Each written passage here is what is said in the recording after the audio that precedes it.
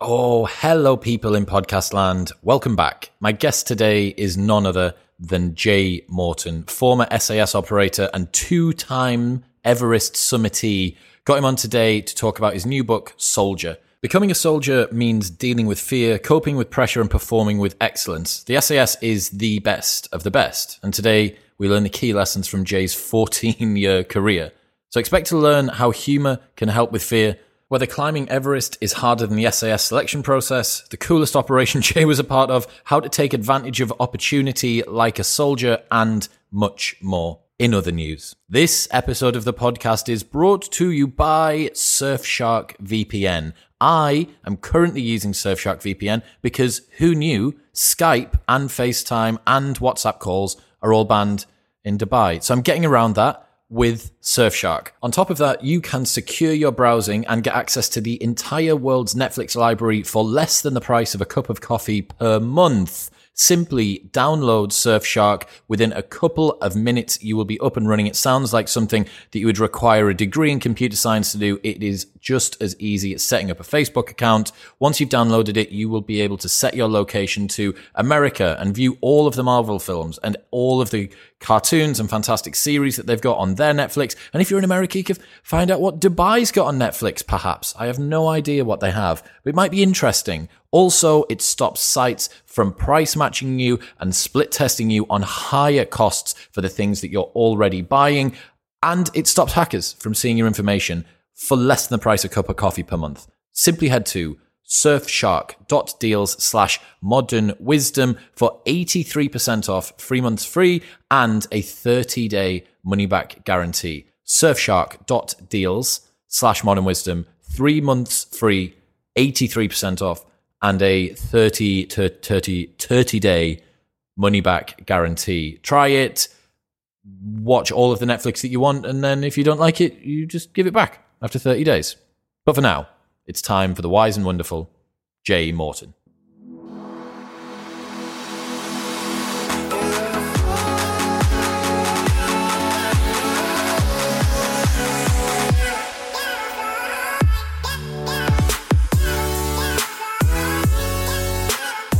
Ladies and gentlemen, welcome back. I'm joined by Jay Morton. Jay, welcome to the show.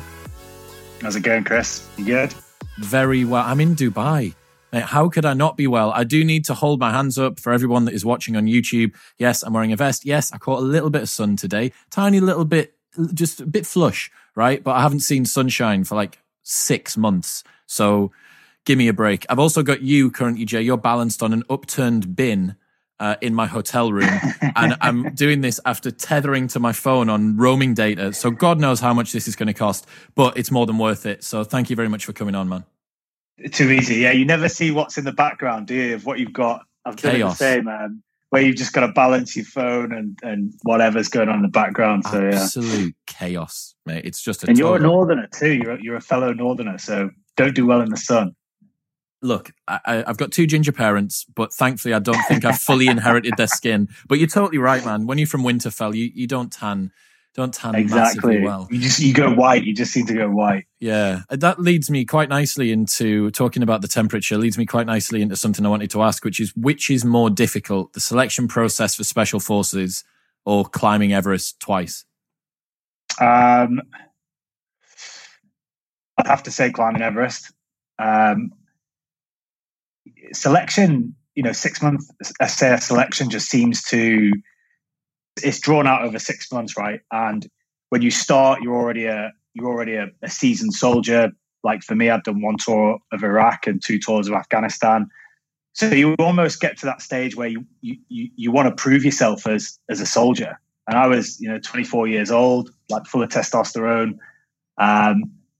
So like you go on selection with a bunch of other lads, and you're all, you've got this unified kind of cause that you're all going for at the same time.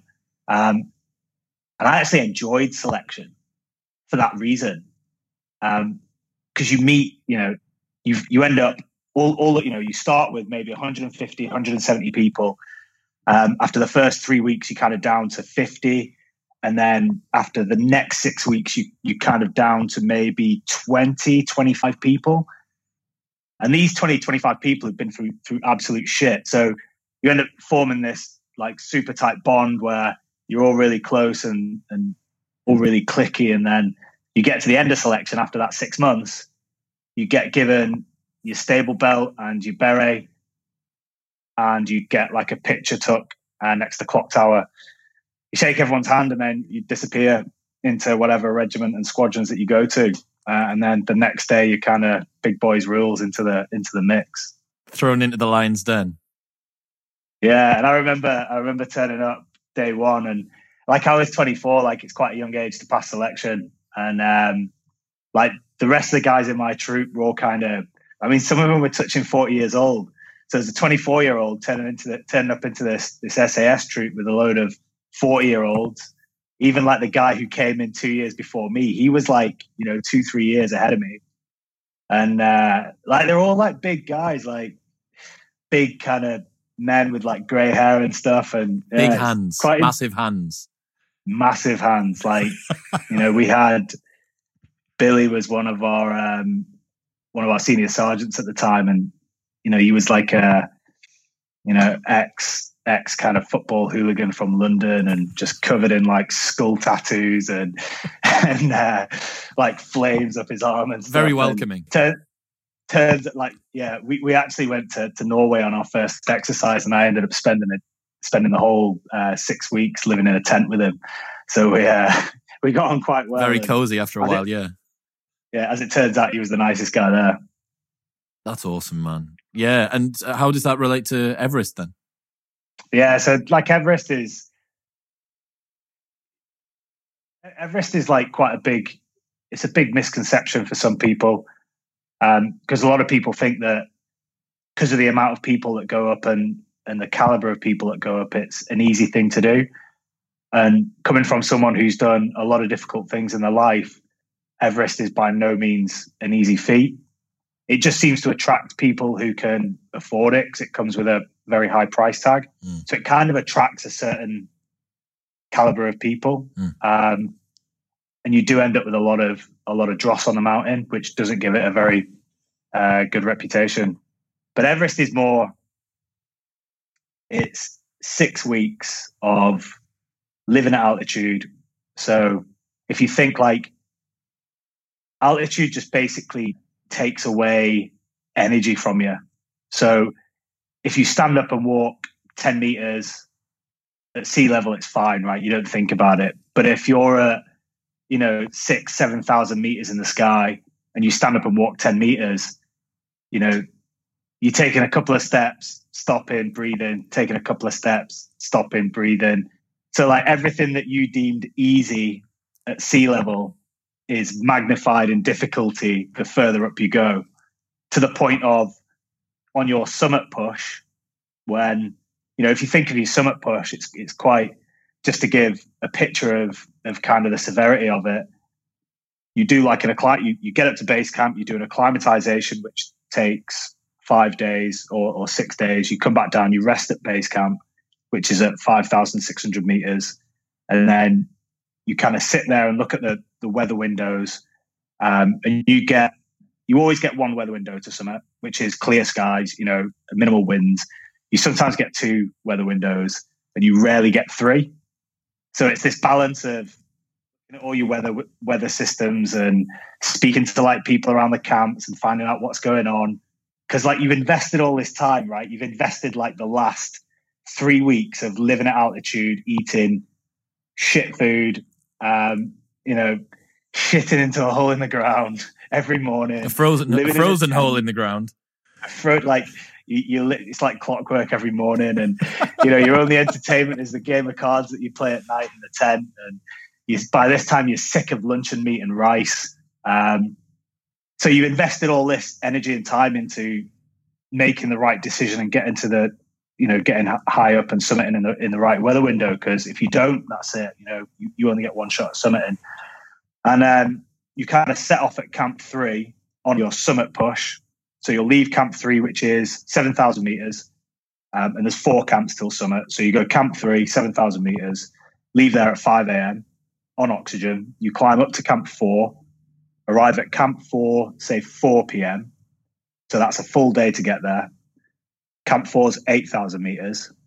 So you rest there in a tent for, 6 hours. You try and get some sleep. You get some hot water on. You cook some food. And then you leave that night at 8 p.m. to summit for first light. So, 6 a.m., 7 a.m. in the morning. And then you've got all that day to come all the way back down to Camp 2, which you get to Camp 2 at, say, like I got there about 9 p.m. So it's a 15-hour day at ridiculous altitude. Yeah. So you start 5 a.m. It's like 2 days, basically, just constantly with no sleep, minimal water. At that altitude, your body doesn't work the same, so you don't digest food. So I was literally living off like the little energy sachets that like cyclists and triathletes and that use, which obviously then, I ended up with that just all over my hands, just like sticky, and it just leaks out into your pocket. So every time you put your hand in your pocket, your hand gets stuck. You're not drinking as much water just because you're constantly needing to move. And kind of beyond Camp 4 up to the summit, it's your body's kind of that drained and tired and exhausted. It's simply just that one foot in front of the other, that slow kind of monotonous, like tap, tap, tap. And then you just see everyone doing it. Everyone kind of puts their arm, like their elbows on the legs, and like, because you're on like a steep hill, and just gives it like couple of puffs of breath and just composes themselves before they set off again. And then you get to the top, and then coming down's even worse because it's steep ground, and then you've got this mass of people that are coming down at the same time. So you're trying to work your way through all these people for like the next 17. So you summit at 6 a.m. I'm no good at maths. Summit at 6 a.m. Get back down for 10 p.m. So what's that? 14 hours of walking downhill where your toes are just hitting the front of your boots for 14 hours to the point you start walking sideways, and then you change to the other side, and then you start walking backwards. Yeah. You just like I've been exhausted and tired and like fatigued and so many times in like my military career, but like you're never that fatigued and exhausted that you are on Everest. It seems like a big part of that is the camaraderie that you had in the support structure from when you were doing Special Forces selection. I guess as well, like if you're in thin air and it's really cold and you're on a thin ridge, it's like, first off, you're spread out. Second, you've got to save your breath to be able to focus on the few bodily functions that your physiology is still able to do. Whereas, as you said, during your special forces, you're really able, you've got this sort of unity that binds you all together and makes maybe the suffering a little bit less solo. Yeah, a little bit. I think, for a start, you're at sea level, so that makes things way easier. I guess when you're at sea level and you're doing the things that you're doing in the special forces, you always know where the end is, and the end's usually quite comfortable. So say you're deploying an operation that is anything from 10 hours, 12 hours on a night raid, or you go out for a week and live in a building and put an OP in, or whatever it is. And you always know at the end of that, you take enough food, you take enough water, you're warm, you've taken enough, sleeping equipment or enough jackets and warm clothing that you're going to be semi-comfortable, right? There might be a little bit of hardship. You might be walking in with some weight and some kit. You do the job, you extract or whatever it is. But at the end of that week, unless the job or mission changes, you're going to come back to base or wherever it is that you live, whether you're in the UK, you come back, you're probably, having beers with the boys at the weekend or whatever, or if you're overseas, you're coming back to a camp, you're de-kitting, you're going for steak and eggs in the morning, you're going to get back in the gym. Whereas like on Everest, it's like you set off on that summit window and that rotation on that summit window is 7 days. So you leave base camp. you leave base camp with a rucksack, and you come back in 7 days with that same rucksack. And and you know, you're not coming back to steak and eggs and beers with the boys and a warm shower. You're literally, I mean, you know, you come back to a hot water, you know, hot bucket of water and a little bit of leftover like shampoo that you took into a slightly bigger hole in the ground to have a poop in. Yeah. Well, everyone's just been like filling it in whilst you've been gone, so it's like overflowing. Oh no! Please make it stop. It's not like that hotel room in Dubai, I tell you. It is lovely out here. So we're talking about your new book today, which will be out when this episode is live.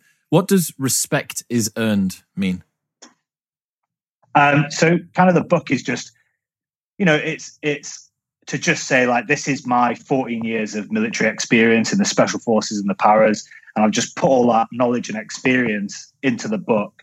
And it's essentially that, right? It's read this book and respect is earned. It's like, do the hard stuff through my military career. And it's like, that is how you gain respect.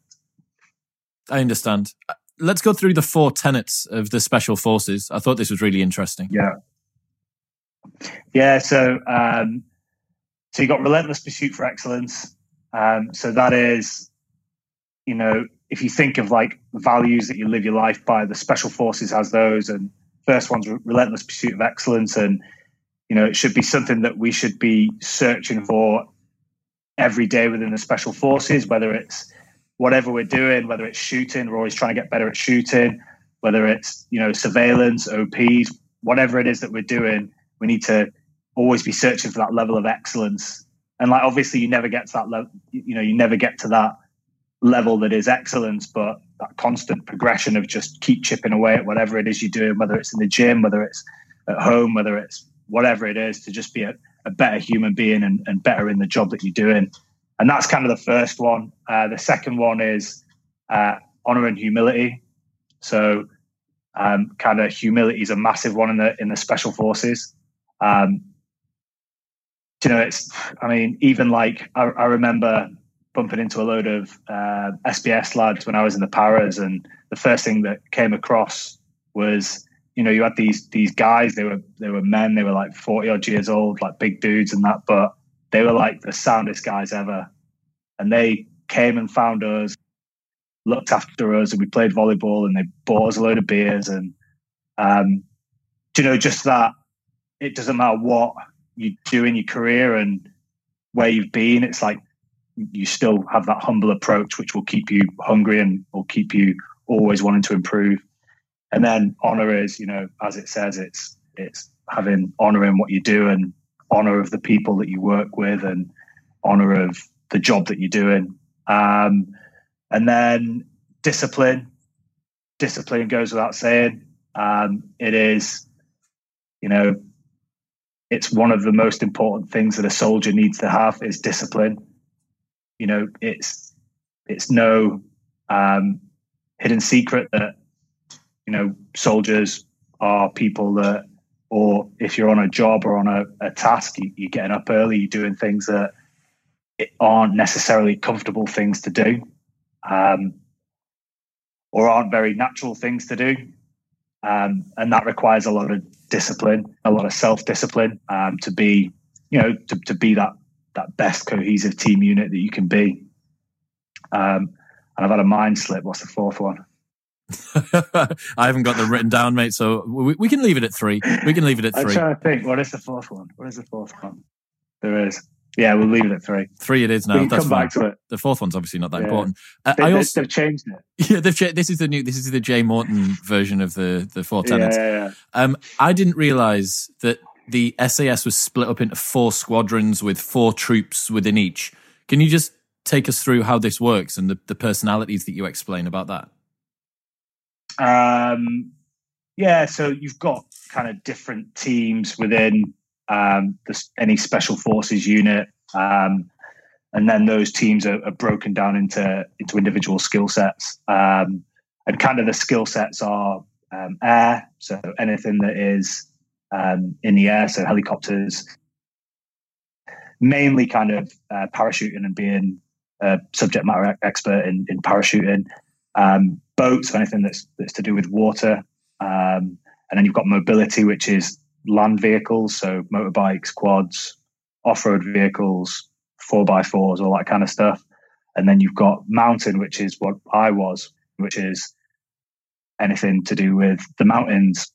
So above the snow line, so you've got kind of Arctic warfare and, stuff in kind of, the Scandinavian countries, that kind of stuff. And then that kind of filters over into kind of a more like a rope work kind of, like a rope access kind of thing, to try and not put too much detail on it, if that makes sense. To try and keep it as bland as possible as that sits. I understand. What's the coolest operation that you can tell us about? Do you know, like, I don't know, like, coolest is probably like not the word I'd use, but like there's a few that really stick out, and a few things that I kind of ticked off whilst I was serving that, again, I can't talk about. But there was one job on an IED factory. It was a daytime raid on an IED is an improvised explosive device. So it's like a homemade bomb that the enemy would use against us. So it could be anything. So it would be anything that is homemade, and the main way of using it would be sticking it in the ground, covering it with dirt. You walk over it, it blows up. And we hit a factory that was making these on a mass scale. I kind of don't want to go too much into the detail, like, Chris, because it's. I understand. We basically had operational secrecy. Yeah, we basically had 9 guys on it, and it was anything. It almost reminded me of like a crazy Western movie when we kind of landed the helicopters next to the compound, and I was with a team of Afghans, and we come running off the back of this helicopter, and a few of the guys from the factory just like legged it from the factory, and they took their chances and just like ran. And I was like first man out. There was only I think there was only a few of us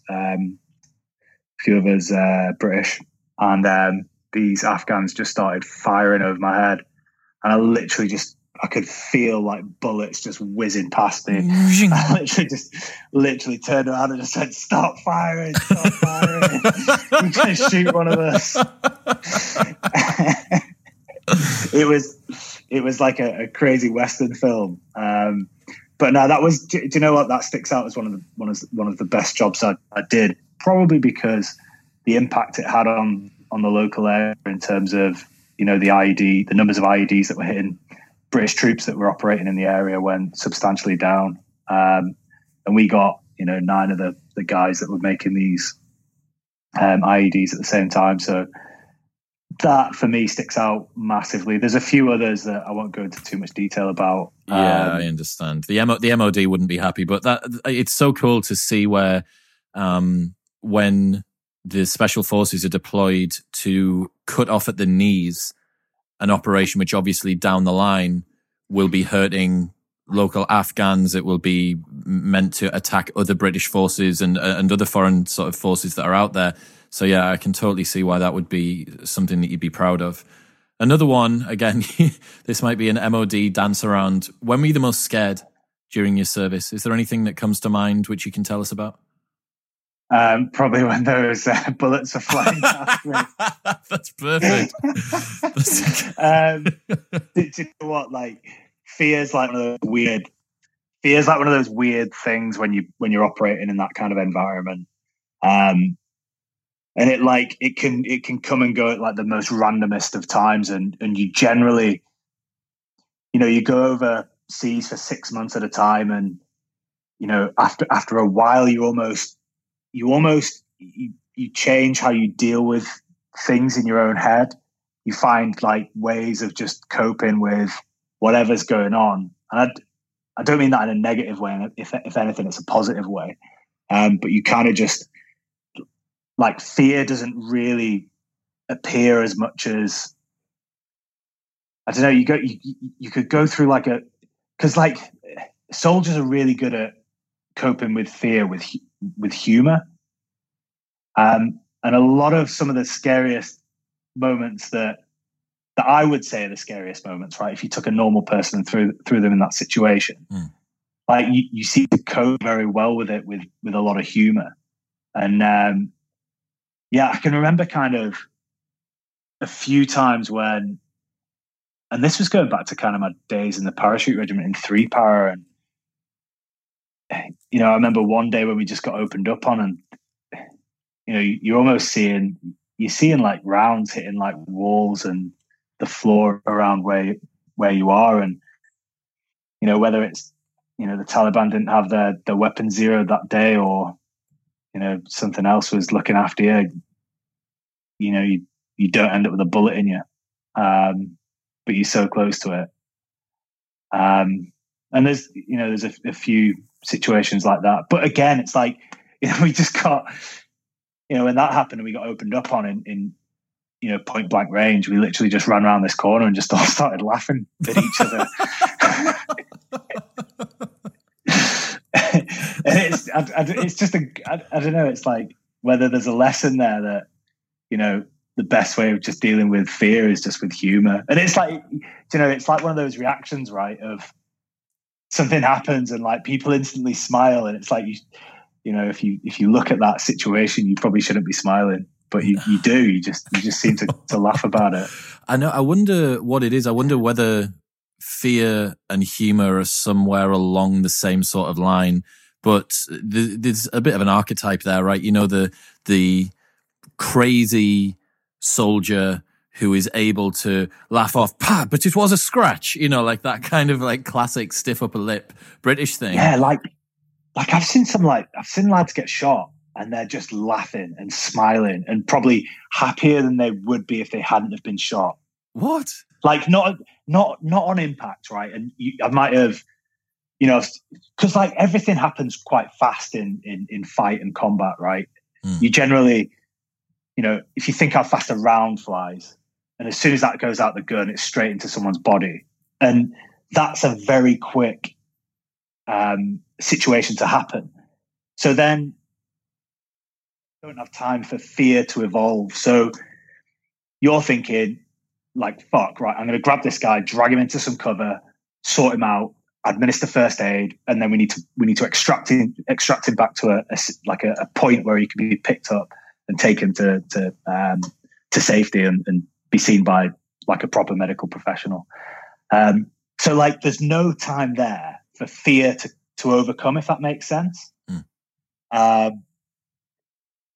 yeah, it's like, but yeah, I've seen kind of, even guys that have lost limbs, and I don't mean on impact that it's happened, but you've got to be able to deal with it with humor. And I actually remember one incident, I won't go into too much detail about it, but one of the guys ended up getting a shotgun through his knee by accident, and like ruined him, like probably made a mess of this guy's career.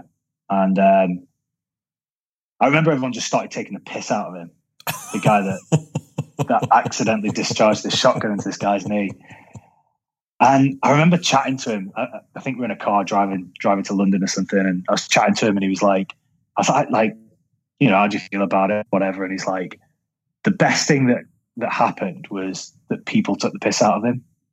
He was like, if no one took the piss out of me, then I would have felt that I've done something seriously wrong. But because everyone's just took the piss out of me and like made jokes and sent out, memes and pictures on WhatsApp groups, like I just feel like better about the whole situation. There's examples similar to that I had with Seth Godin. So I was recording with him a couple of weeks ago, and similar to today with you, just having a nightmare with connections. He needed to change his and I needed to change mine, and we're on a really tight time schedule as well. And he made such a classy move when we came back on.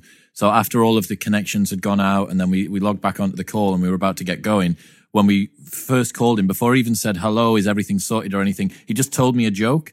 Like a really shit dad joke, like awful, like totally terrible.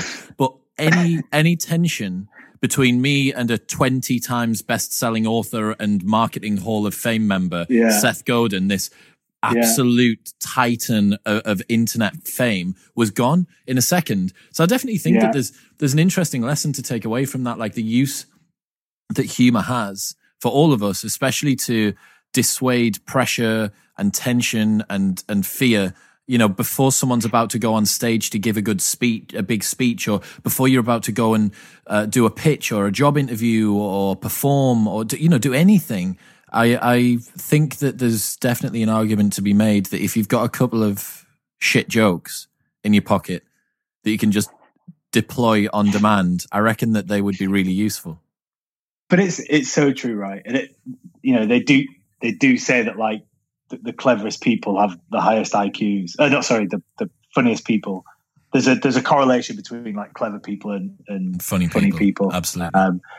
That's why I'm not there. But but yeah, there is. There's definitely, because like we're all the same person, right?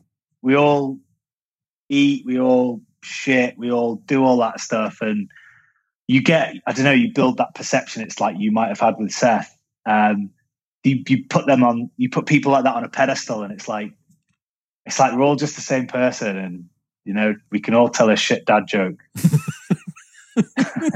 my dad absolutely can. Okay, so the book's called Soldier, and that's an acronym for a bunch of things that go underneath it. The first one being self, and you called discipline the first effective habit. Have you got any tips on how people can cultivate their discipline? Obviously, we're in the middle, in the UK at least, of a brand new lockdown, and people may be thinking this is a time where I can either let my habits go one of two ways. What can people do to cultivate that discipline? Yeah, like it's quite important now, right? During the second lockdown phase, that, like I had this thought during the first lockdown phase that, like, I'm not going to let this time just waste away and slip out under me. And all I can say that I've done during lockdown was watch some Netflix documentaries and box sets, and that's it. And it's like important that people just focus on like what's important to them, and just without digressing too far off that discipline thing. I just said, like, last lockdown, I want to improve my fitness, my education, and my family. And like, fitness is pretty simple, right? You do whatever exercise routine, you go for a run, you pick up something that you're going to get better at.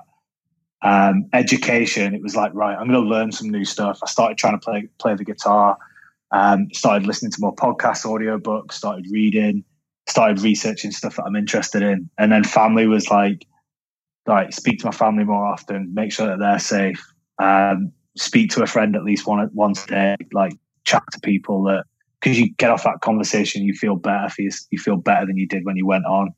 But yeah, like discipline, going back to discipline, it's, like, I think I always say it's like your choice to be more disciplined. And you can read books and you can listen to podcasts and stuff for motivation, but essentially you've got to make the choice that you want more discipline in your life. And once you've made that choice, then you've just got to implement things in that give you discipline. And that might just be, just setting an alarm clock. If you're off work at the minute and you just don't set an alarm clock and you wake up at 9 o'clock, just set that alarm clock for 7 or 8 or whatever it is, and just get up with an alarm clock every day. And then try and make that alarm clock earlier. Like at the minute, I'm trying to get up at 6:30 because it's starting to get light, and just start doing stuff like go out for a walk and just commit to going out for a walk. And then, commit to an exercise regime, commit to reading one book every month. Just start like trying to set yourself these small tasks. I read in a book once, and this guy was trying to talk about discipline, and he said, one thing he said, just if you put a plate in the sink, every time you put a plate in the sink or anything, wash it and just don't leave it there. And it's like these little like hacks or tricks or tips that you do every day build discipline into your life, and those small ones then flow into the bigger ones that you need discipline for, whether it's training for a marathon, whether it's researching for a job interview or whatever it is. These little ones feed into it. Yeah, how you do anything is how you do everything. And I love that saying, Chris. One of the things that I used as a little tip for people, and it's timely for me to remind everyone who's listening of it again, the best heuristic I've found to make sure that you stay on track during lockdown by having a plan is to ask yourself now, what would have had to have happened by the end of lockdown for me to look back on lockdown and consider it a success? Just after this podcast finishes, like, just take a little bit of time and think about it, or do it as me and Jay continue to chat shit to each other. Just think, like, what would have had to have happened by the end of this period for you to look back on it and it be a success? So for me, I have a target for the podcast. I want to hit 100,000 subs on YouTube before Christmas. If I do that, and if everything else continues to tick over, I'll be happy. That's one thing. Last time it was like I wanted to build a website and start a newsletter and record 3 times a week. Like, that was it. And it's easy for us to get caught up believing that we should do more, could have done more. When you don't have a tightly defined target, it always feels like you've missed, because you're always going to feel like you could have done more, woulda, shoulda, coulda. And like I say, that's my best question for everyone who's listening, who's thinking about that. So next up is opportunity. And you lay out a 3-stage process for opportunities. Would you be able to take us through that? Yeah, so the 3-stage process is encounter, recognize, and exploit. So encounter is all about putting yourself in that position where you can encounter those opportunities. So that's like how you've got your life set up, right?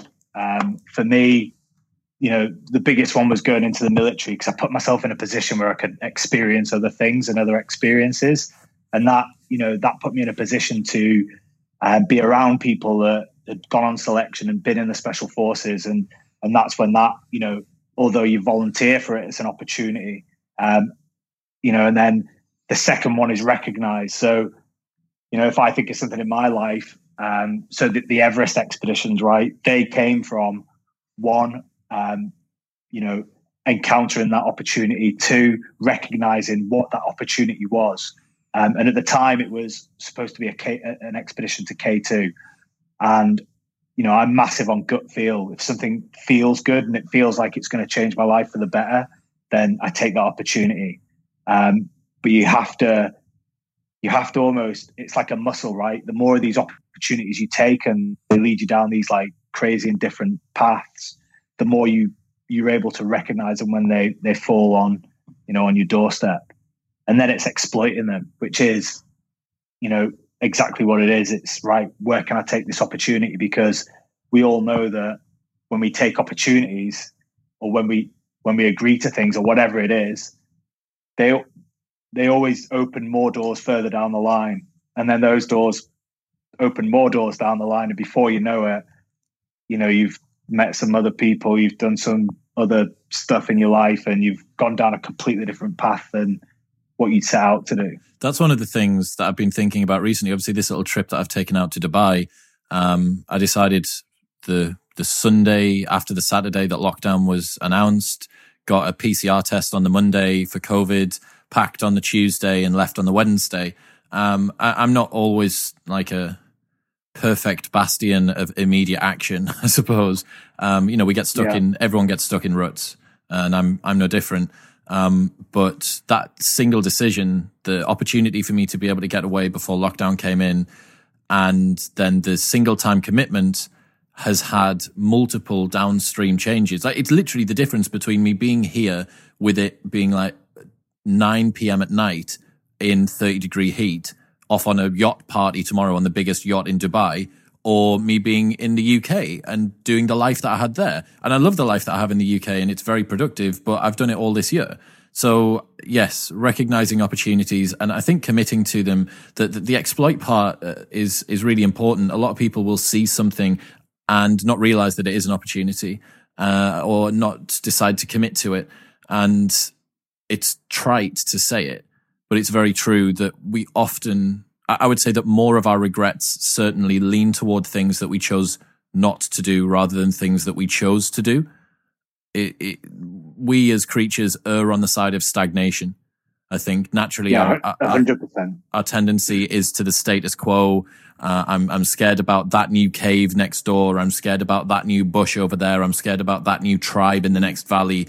And you just roll that forward to the 21st century when we really don't have anything to be afraid of, like COVID and like mad political elections and stuff like that. But really, day to day, your safety, the water, the heat of being somewhere sheltered, all that sort of stuff, all of those fears have gone, and they've become that worry around new experiences has been transmuted into people being concerned about all manner of small things that really don't matter. You know, think about like anyone's slightly anxious mum. It's like that person, like, oh, have you got your coat on? Have you got your gloves on? Have you got, you know, that kind of approach, I think is just a maladapted evolutionary heritage coming through.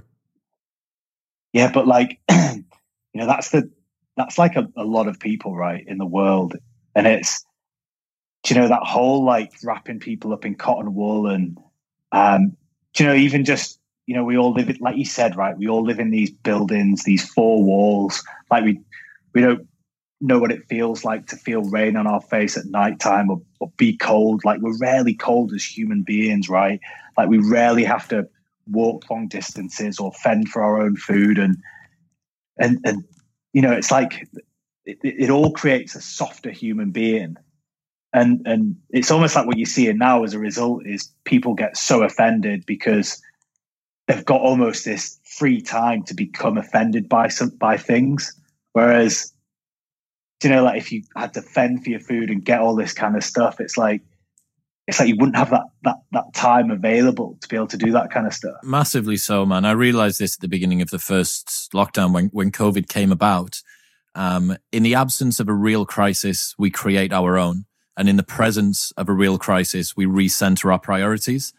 The fact that when everything's so comfortable and all of our problems are problems of surplus, not problems of scarcity at the moment. So think about the fact that we have too much information, too much food, too much spare time even to concern ourselves with this stuff.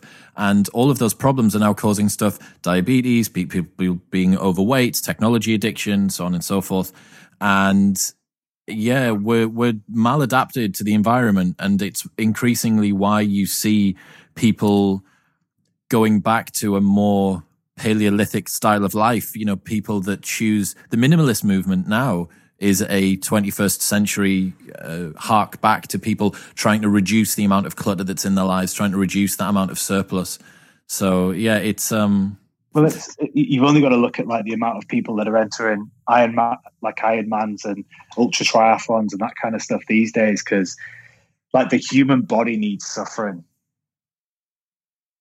Like it needs some kind of suffering because we've had it all our life, right? And you take all that suffering away and make an easy life for yourself, and you know everything's at the touch of a button and everything's so easily accessible. It's not.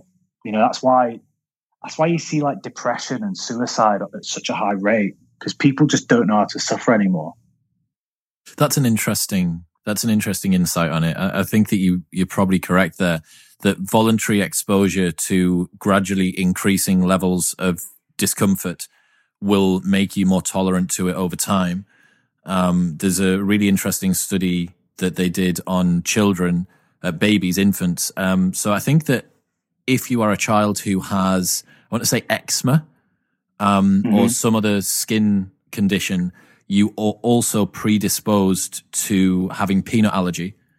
I think that it's one of the highlights, right? So what they did was they took children who had the eczema particular problem and voluntarily split them into two different groups. Group one was allowed to have rice puffs that had a very, very slight peanut coating, dusting on them, and the other group was kept free of nuts. The argument is that most parents that learn about eczema would hear that if your child has eczema, there is a increased risk of them being allergic to peanuts. Therefore, they will keep them away from absolutely everything that may have nuts in it. And what they did was they tracked these children over time. And the end result of the study was that the children who had been voluntarily exposed to the peanuts had a 25% peanut allergy. And the children who had been kept free of all of the peanut dust had a 75% peanut allergy.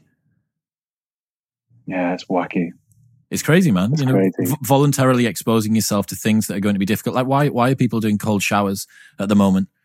It's the ultimate doing something just because it hurts. There's some physiological adaptations which are good, and you get a bit of a buzz off it. It's like having a big fat cup of coffee that lasts for about 20 minutes, which is nice. But for the most part, it's people avoiding that flinch. You know, like, why are you scared of getting in the cold shower? Like, really, why are you scared? And it's a very interesting internal battle to watch yourself go through, because you know it's going to be cold, but it's not going to kill you. It's not even going to hurt you. Yeah. It's just going to be a little bit uncomfortable.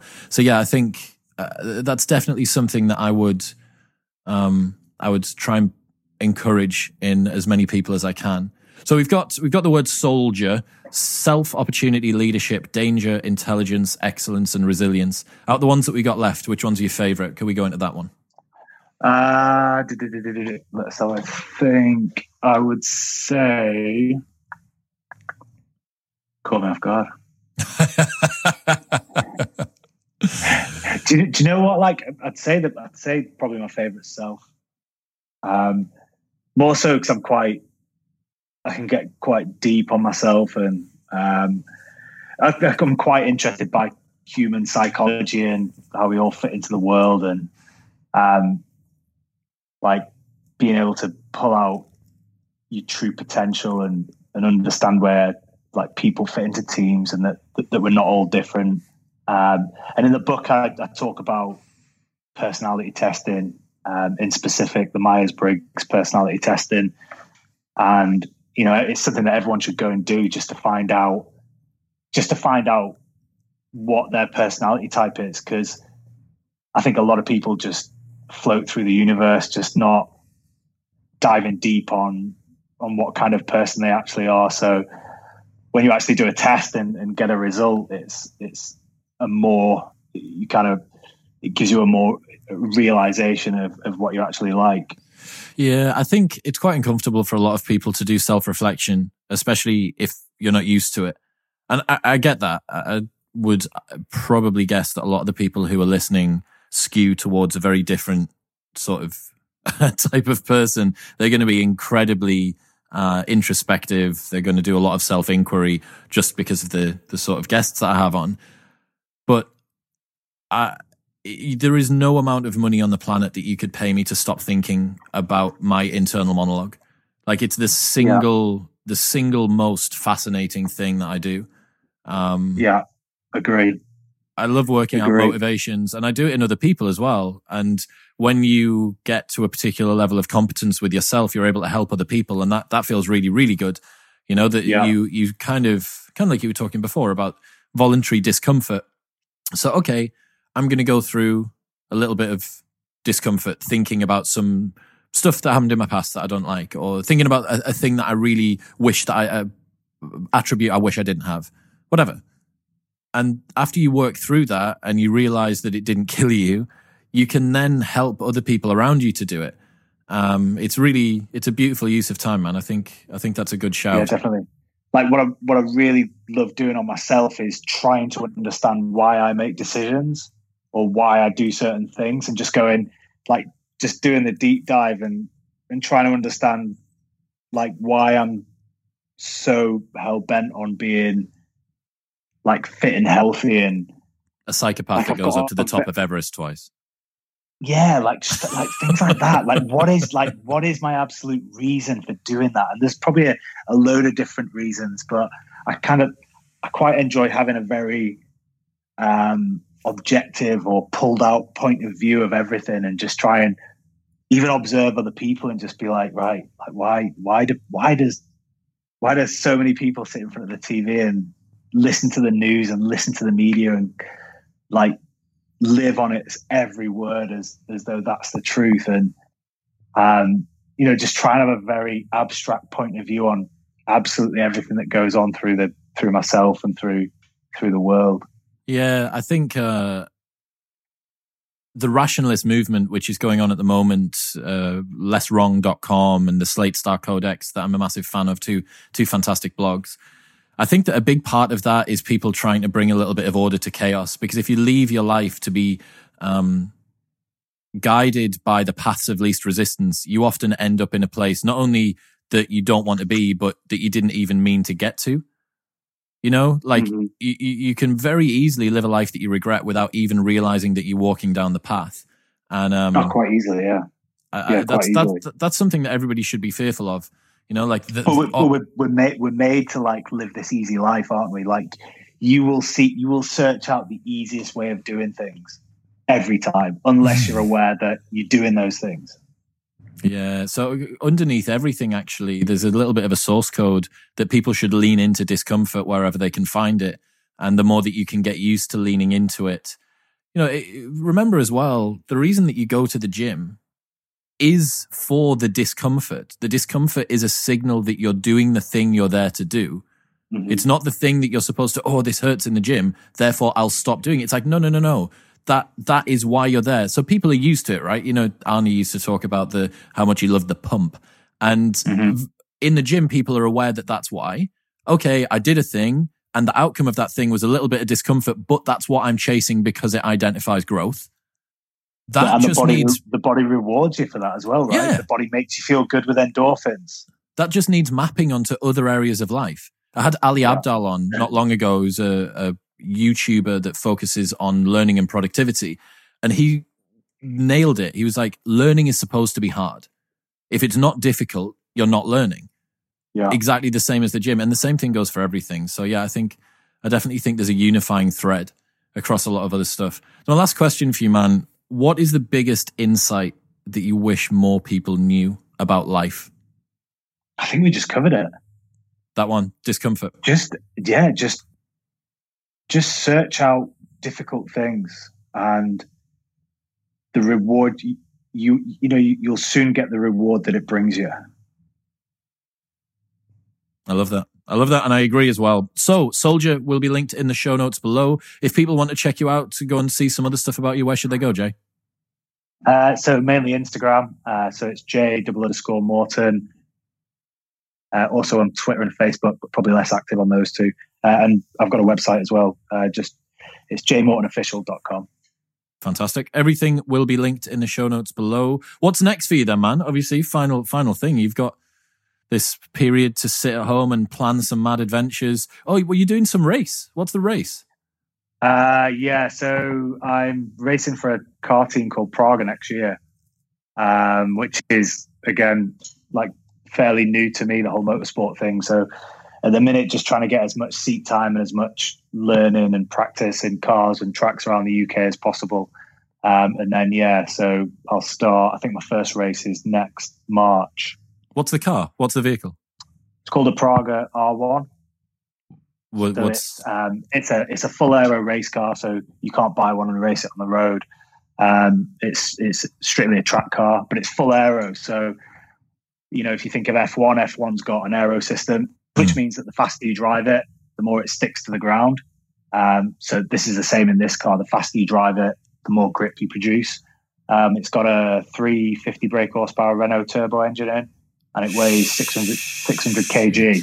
Shit the bed. So yeah, it's a machine. It's like a little single cockpit, like a little single cockpit car. Kind of looks like a smaller Le Mans car. It's like a rocket ship that's had wheels attached to it. Exactly. All right, man. Well, look, good luck with that. I hope that you have a very good lockdown, and thank you so much for your time. Cheers, Chris. Take care. Yeah.